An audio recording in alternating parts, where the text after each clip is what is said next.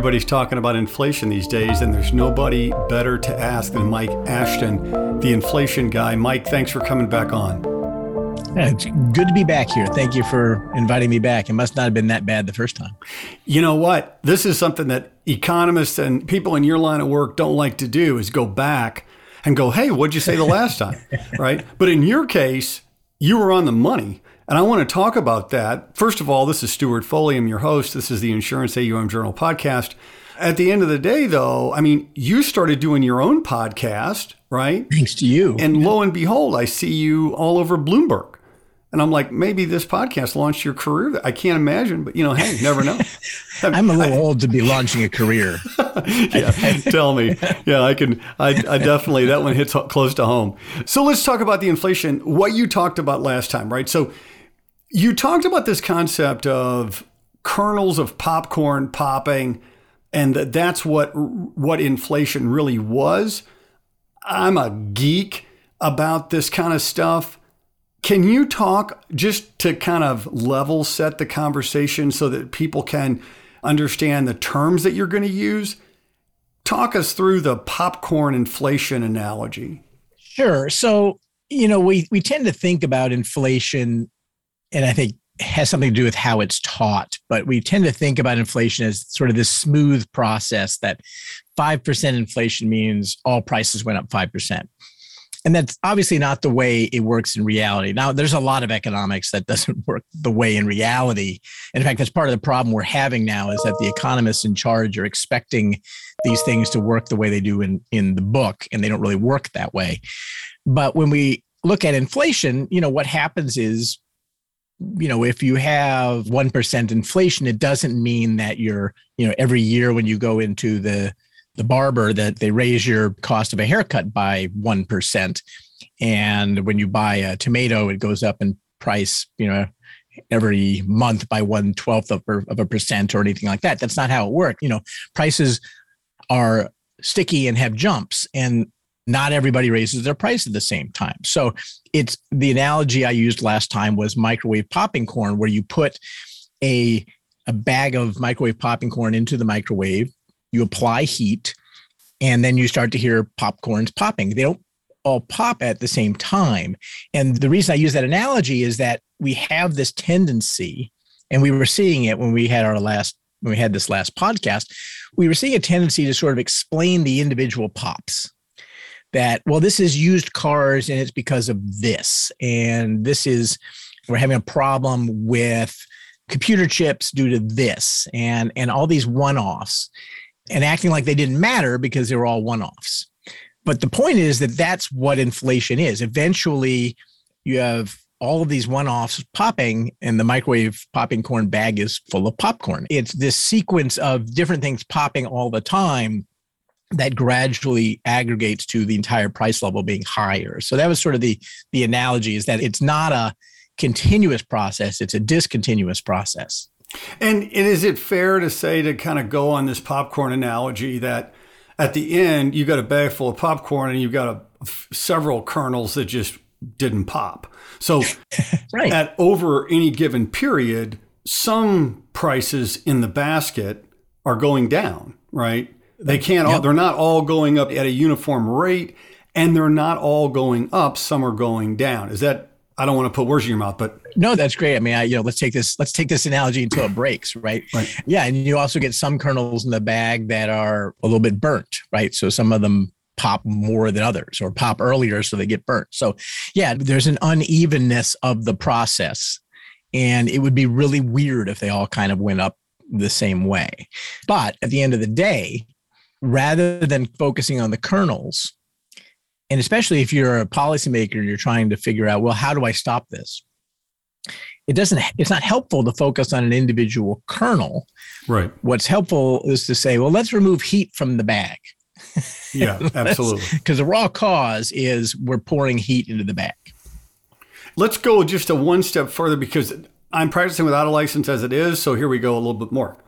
So I've thought for a long time that this Phillips curve analogy, where you've got this relationship between inflation, unemployment, and fiscal stimulus and monetary stimulus, that, that's sort of the theory behind it all, on the underpinnings. But that requires in our vernacular here, the lid has to be on the pot, or the popping corn is really only US. But once you get the global economy involved, is that why you said policymakers may be getting it wrong because it's not like what's taught in the book? Is that globalization? Is that geopolitical? But clearly it's different, right, today than it was taught when Adam Smith came up with a couple of ideas. I mean, is the model different? Let's say it like that. Yeah. I mean, look, I think the problem is that a lot of the theories about inflation that policymakers use now, they've developed over the last quarter century when there was no inflation. And so testing those models has been difficult. And so we're finding that there are a lot of things that they got wrong. And, there actually in the last couple of weeks, there have been a couple of papers that come from Fed staffers about inflation expectations and the importance or lack thereof of anchored inflation expectations. Now, I've been skeptical of that forever because I don't think that. Just for the people who anchored inflation expectations means like just in colloquial English. Sure. So the theory is that if everybody expects 2% inflation, then, and you get 5% inflation temporarily, that you kind of know it's going to be temporary because the inflation expectations are what actually drive prices. That a seller, a vendor cannot persistently raise prices at 5% because the consumer will rebel and not buy the product because they expect 2%, you raised 5%, and so they think you're being mean and they won't buy your product. Now, I don't know about you, but when I go to my grocer and I say, you know what, price of milk went up too much. You're a big meanie. I'm not going to buy your milk. Right, exactly. He says, then don't buy the milk. And we're able to sell the milk at that price. Right. And so inflation always seemed weird to me that if you know anybody who is a business owner, they care about what their customers think. Absolutely.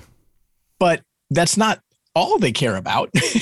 And so we also don't know how to measure inflation expectations very well. So relying on anchored inflation expectations to explain why it is that prices won't go up seemed really crazy. And these papers, one of them in particular basically said, the theory behind this is weird and there's no reason to expect it to work. The data doesn't suggest that it's worked. The model is bad. And so, that's one example of a model that was developed over the last quarter century, was a really important model, or still is for a lot of central bankers, and yet doesn't appear to really have much connection with reality. But there are a bunch of examples of that. And the Phillips curve is one of those things that gets debated a lot. And I do think that, part of the problem is globalization, but part of the problem is also that Phillips curve means different things. So Phillips, when he wrote his original paper, said that unemployment and wages are related.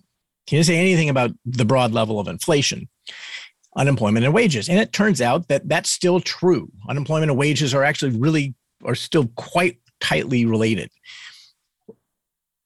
Unemployment and consumer prices have become disconnected.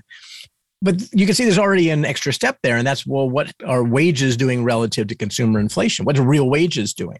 And that doesn't necessarily have anything, it doesn't rely on the same things as the general price level. So there are just problems with these models. And again, going back to it, we developed a lot of these models and in a period where there was no independent way to test them. And so, now we're going and figuring out which of them break when we actually have actual inflation. So let's get back. I'm sorry, because I'm completely geeking out on that. What'd you say last time? Because you were dead on the money. So just kind of you remind everybody what you said when we talked, I don't know, a quarter ago? I think what I said, I believe I used the term spastic. What I was focused on was, as someone who's mostly a monetarist, was that we had money supply growth at 23% or 25% a year, and that was literally unprecedented. We've never seen anything like that, and anything that was even like in the 70s, it got up to 14%, right? So, and And in fact, we'd never seen any society where you had that kind of money growth that did not have inflation. And so it was absolutely inconceivable to me. Yes, money velocity declined for some different reasons, but it was inconceivable to me you could have that much money printing and not have it result in a vastly higher price level. And, so you have, the bottom line is, again, thinking about taking the heat off of the bag. Basically, the federal government was spending money as if it was just being printed, it was made up money. And then it turned out that it was being printed and made up money. Right. And so between those two things, not terribly surprisingly, you got inflation. And when we first talked, we didn't have that inflation yet. It looked like it was going up, but it wasn't 5% or anything like that. I think we were worried about used cars, and that was kind of it at the time. So you also talked about, insurance companies are obviously exposed to inflation, and which means their liabilities go up. They also have big bond portfolios that when the inflation goes up, the value goes down. So that's an issue, right? And we said, what can insurers do? And I believe you also said that there's an increase in the probability of, a tail event. So do you want to just kind of recap that? Because I want to get into your current outlook, because I think it's really a good one and an interesting one. Yeah. I guess in the context of an insurer, I think that insurers are sort of naturally positioned to understand the hurricane-like nature of an inflation event. That they're infrequent events that have very long tails.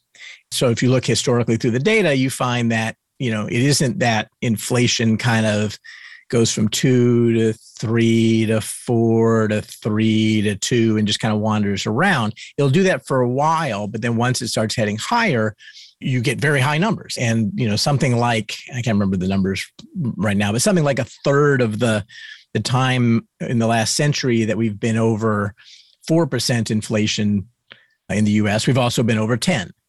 And so that's sort of the problem from an investor's perspective. And again, I think insurers understand this better than a lot of investors, is that you may have a portfolio that works pretty well at 2% inflation and 3% inflation, and maybe starts to suffer a little bit at 4%, but completely becomes unraveled over that. And the problem is that once you get up to 4%, you just can't tell how far it's going to go. And it can go really, really far. And so you have these non-linear effects. Again, there isn't a whole lot in the investment world that really behaves quite that way. But I guess it's a little bit like a credit breakage or something. Yeah, and I think too, just the way the regulatory framework is set up and ratings framework is set up, right? You get a lower capital charge on highly rated fixed income instruments. And the things that can hedge inflation better than that, I'm not saying you can hedge inflation perfectly at all, but what I am saying is that long dated, high grade corporate bonds are at the bottom of the list as the ways to do it, right? But the regulatory framework and ratings framework make it difficult for insurers to buy assets that can hedge that risk, which really puts them in a challenging position. Is that fair? Oh, absolutely. Things like commodities that have very high inflation betas are just poison from the standpoint of an insurance company. Right, exactly. So I know you've got about 5 components of your current outlook. Can we just start with the first one, core inflation? So, there are different ways to measure inflation and the central tendency of inflation. And we tend to focus on the core measures, core CPI, core PCE. In a second, I'll talk about the other things like median or trim mean, but core inflation. So back when everyone started to get concerned about inflation, and core inflation, we were seeing these really large jumps up coming from things that were recovering from COVID, the COVID categories, people would call them, or the shutdown categories. So things like airfares that had gotten absolutely obliterated in 2020 were recovering. And by the way, haven't gotten all the way back to where they were previously, but were bouncing a lot. And so in the first half of this year, you had a bunch of those items, lodging away from home, airfares, things like that, that were bouncing back and were pushing core inflation higher. And that's kind of when everybody started to say, oh, this is transitory because these are just things coming back from the dead. The problem is now we have kind of high and kind of rising core inflation, but those categories are actually pushing down. Airfares have kind of rolled back over and the last couple of months have been declining. Hotel prices are going down again, partially because there have been some renewed shutdowns, but partly because they kind of go up and down. But you can no longer look at those things and say, well, this is all just used cars. Right. It's exactly. all just airfares. Right. I mean, you're starting to see cars on dealer lots.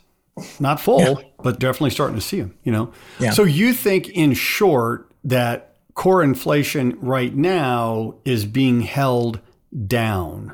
You're an independent guy. And I mean, at the end of the day, that's a Mike Ashton statement that I love. And I love that because I've not heard anybody else say that. It's being held down by the things that everybody was pointing to and saying that's the reason it was going up. And so those things aren't going up anymore. They're going down. So you can no longer look at core inflation where it is and say, well, that's because of those categories going up. It isn't anymore. And so, core inflation is still rising, but one of the reasons it's still rising and is going to stay higher and keep moving higher for a while is that we have rent inflation. And that's, I think, so we've moved from these kind of one-off things to these big, slow-moving, broad categories like shelter. And by the way, this isn't really a mystery. We've known for some time we were going to get a rise in shelter inflation. It was being held down by the eviction moratorium. It turns out that when you stop people from moving around, then you can have all the increase in asking rent in the world. You can have all the increase in home prices. But if everybody is staying in the same apartment that they were in last year, and especially if they're not allowed to be thrown out so that not everyone pays, that tends to depress rents. And so that was what was happening. And as soon as we did away with the eviction moratorium, people started to move. People who hadn't paid rent suddenly said, I'm going to leave and go start paying rent somewhere else. And all those things started to push rent inflation higher. And it's going to keep pushing it higher for quite a while. So, I think we've moved beyond, even just for that reason, we've moved beyond the whole COVID categories thing. And so it's getting harder and harder. Well, honestly, I think the whole transitory thing is dead. I mean, the things we pointed to and we said those are transitory in the way it was originally meant, those aren't the reason that inflation is high and rising now. So you also are mentioning that inflation is broadening. Can you help with that? Just kind of explain it. So this was actually the most alarming thing from the most recent CPI report. It wasn't rents. We kind of knew that was going to happen. It wasn't, all the weird little categories. The most alarming thing was that if you looked at some of the broader measures of inflation, you saw very large increases. So median CPI, I probably don't have to explain this to your listeners, but I often explain it. The median is the point at which 50% of the categories and 50% of the weight in the basket is inflating slower than that, and 50% is inflating higher than that. So unlike an average like core CPI, it's not influenced by the outliers. The used car prices on one side and airfares on the other side, those things don't even show up because we were talking about the middle of the distribution.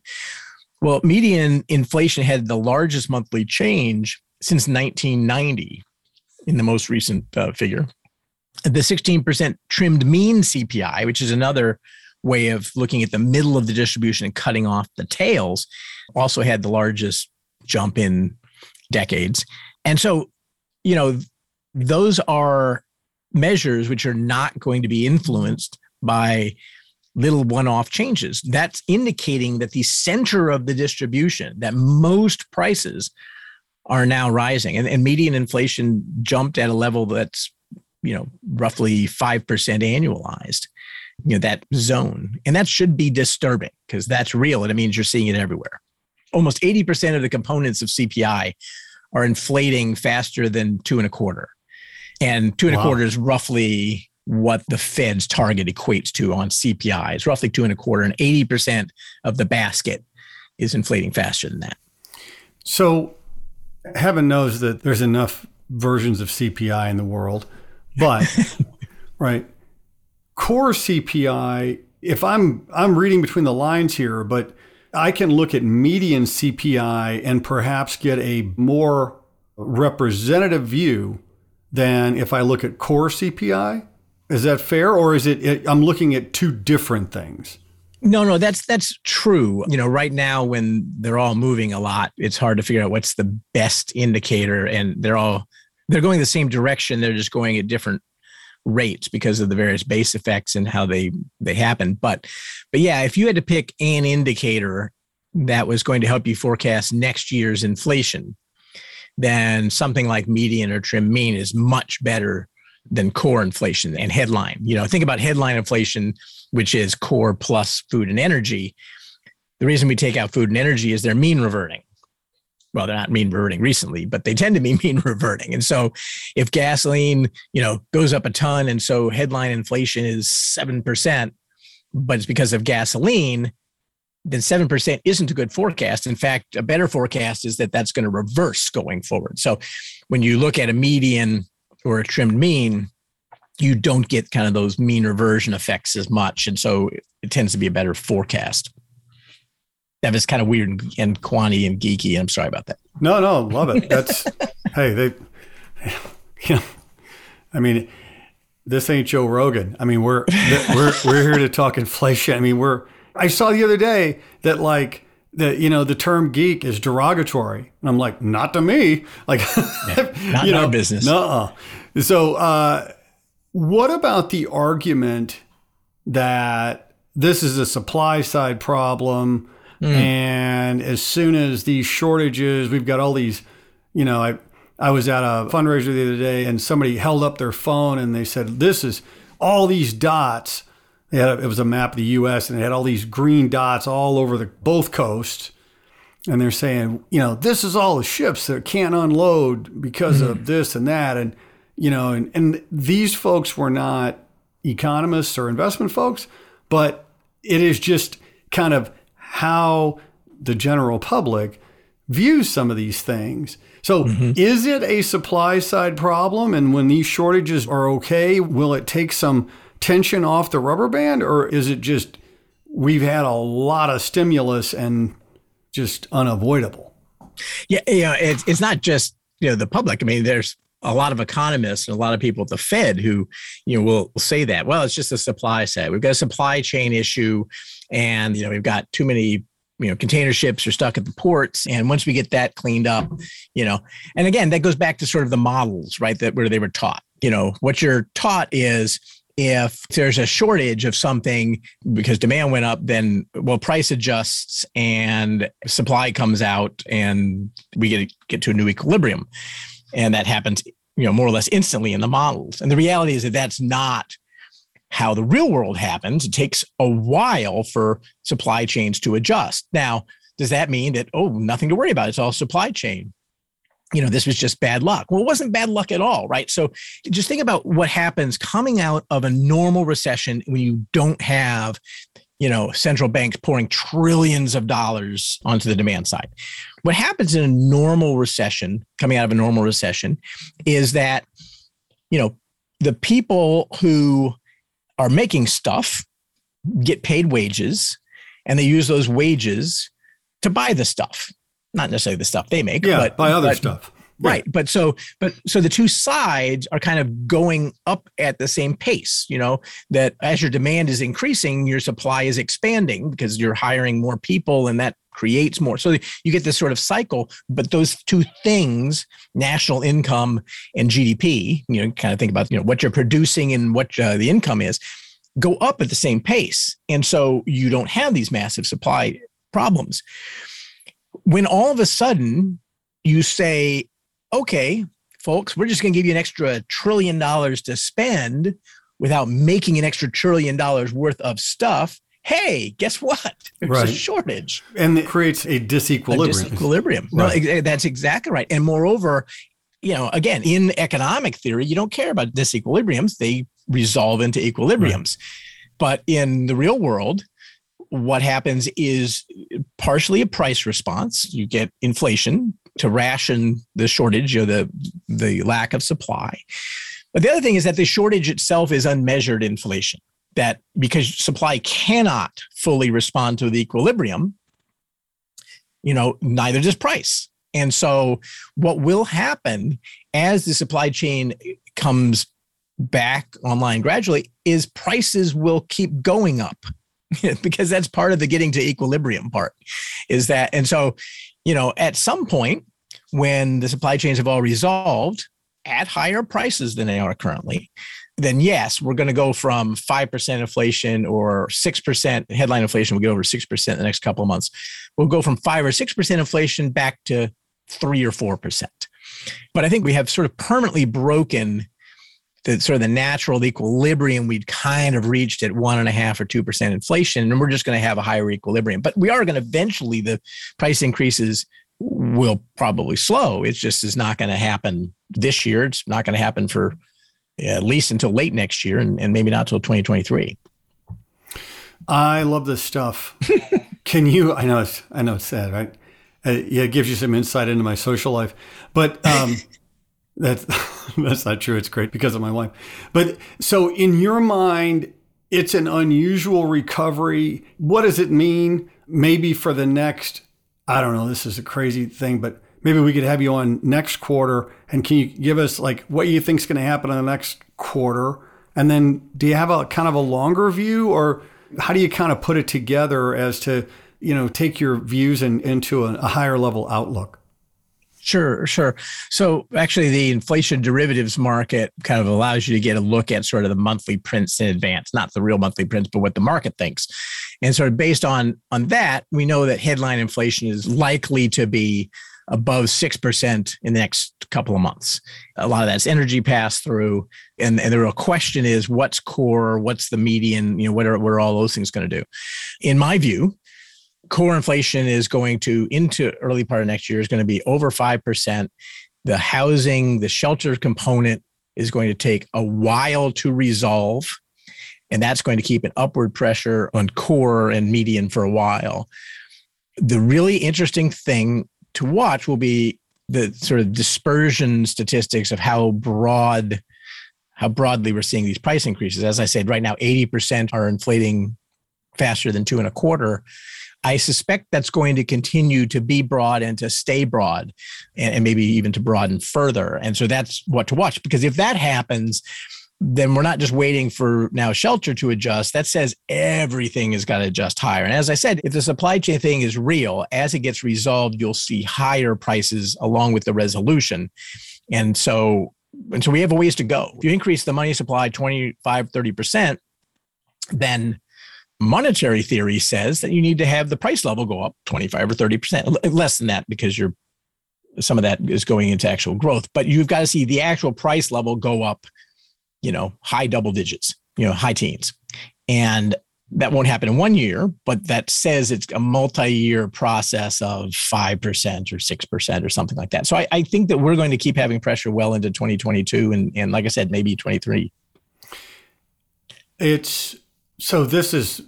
I'm like dumbfounded by that. So I'm just trying to process it. But also, right? So the way that finance is taught, the 10-year note has a real rate component and an inflation expectation. Add those two together, you get the nominal yield. Happy days, right? So you're looking at a 5% core rate of inflation, 10-year notes at 160, call it, real rates negative 3.5, whatever the math is. And you go, okay, now, if the bond market was allowed to just trade, right, that would be a substantial increase in the yield of the 10-year note, and which would be, if that's an 8 duration, for every percentage point increase, you've got an 8% decrease in price-ish. So it's a bad day. Yeah, it's a bad day. People would stop listening if I use the term convexity. So, but at the end of the day, right, that's rough. So is it, the central banks have to keep their thumb on the scale and hold down that rate, right? It would be catastrophic. Yeah. Look, it's really hard to figure out, how you get this mess in a way that is good for asset markets. Because if the Fed, and for that matter, for the U.S. Treasury, who has to pay interest now on many trillion more bonds, if you want to keep interest rates low, then that means you have to keep buying more bonds, which puts more money into the system, and that's not likely to work. One of the reasons that asset markets are as high as they are is that the repression of the overnight rate, of very short rates, means that, everybody who doesn't like 35 PEs on stocks and 1% yields on bonds, they were all hanging out in cash, which you could stomach when inflation was at 1%, but now inflation is at 5%. And you're like, well, holding cash at 5% inflation is a really bad idea. So I've got to do something with it. I think there's a lot of the flows you're seeing going into stocks, commodities, and sustaining these levels of bond yields are coming out of deadly cash. So when you think about the next step and how do you then unwind that, what makes the music stop is people have moved all the cash that they want to into the market. And eventually that music stops playing and then everybody looks at value. But it's very hard to figure out when that will happen. But if interest rates are allowed to get to the level where they're reflecting inflation expectations and reasonable real rates, then, it's obviously really bad for bonds, but it's also going to be bad for equities in that case as well. So let's wrap on a happy note. Just tell people what you do. Like, what's the name of your firm? Sure. You've got a new podcast. How do people get a hold of you? You do you do inflation consulting, right? That's what you do. I do. We do all kinds of stuff. All kinds of stuff. Yeah, if it's related to inflation, that's what we do. They call me the Inflation Guy. And we actually have a new app. That's the Inflation Guy app. Wow. Trying to figure out look exactly. At you. All right. So you should look at it. So it's got a logo that looks, it's me in a Superman costume, kind of totally anatomically correct. I'm just going to mention that when you see it. So, whoa. Yeah, no, it's, I got guns. I like it. Yeah. So we have that. We have the new podcast, 9 episodes in. It's called Sense and Sensibility, the Inflation Guy podcast. My company is Enduring Investments. So you can go to enduringinvestments.com and fill out the contact form there. So, I'm kind of around. I was in Business Week recently, lots of fun stuff. And so what do? We consult with corporations, insurance companies, asset managers on these things, not as much forecasting as sort of diagnosing. Where's the leak? I kind of say we're sort of the Sloan Kettering for inflation. We specialize in the diagnosis, management, and reduction of inflation-related risks. I think last time I was on, I said we were inflation plumbers. So I'm going to change our model here on the fly. But we also manage assets ourselves. We've got a strategy that we're in the process of deploying. I have to be careful how we say all this so I don't make everybody mad. But that is effectively, the whole point of it is to give people inflation protected cash, if you will. And so it's supposed to track month on month CPI inflation plus a little bit. And it has a very high, like a 0.7 correlation to the month on month changes in CPI, leading it by a month.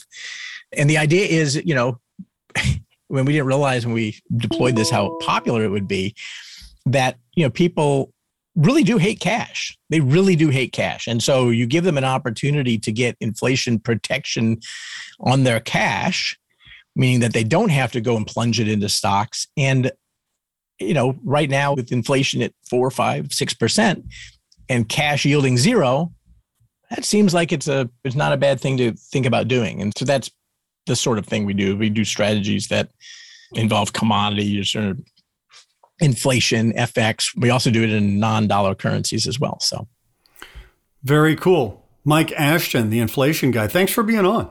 I hope I come back. I hope my forecasts are good. Me too, on both fronts. I hope you come back too. If you have ideas for a podcast, please email us at podcast@insuranceaum.com. My name is Stuart Foley, and this is the Insurance AUM Journal podcast.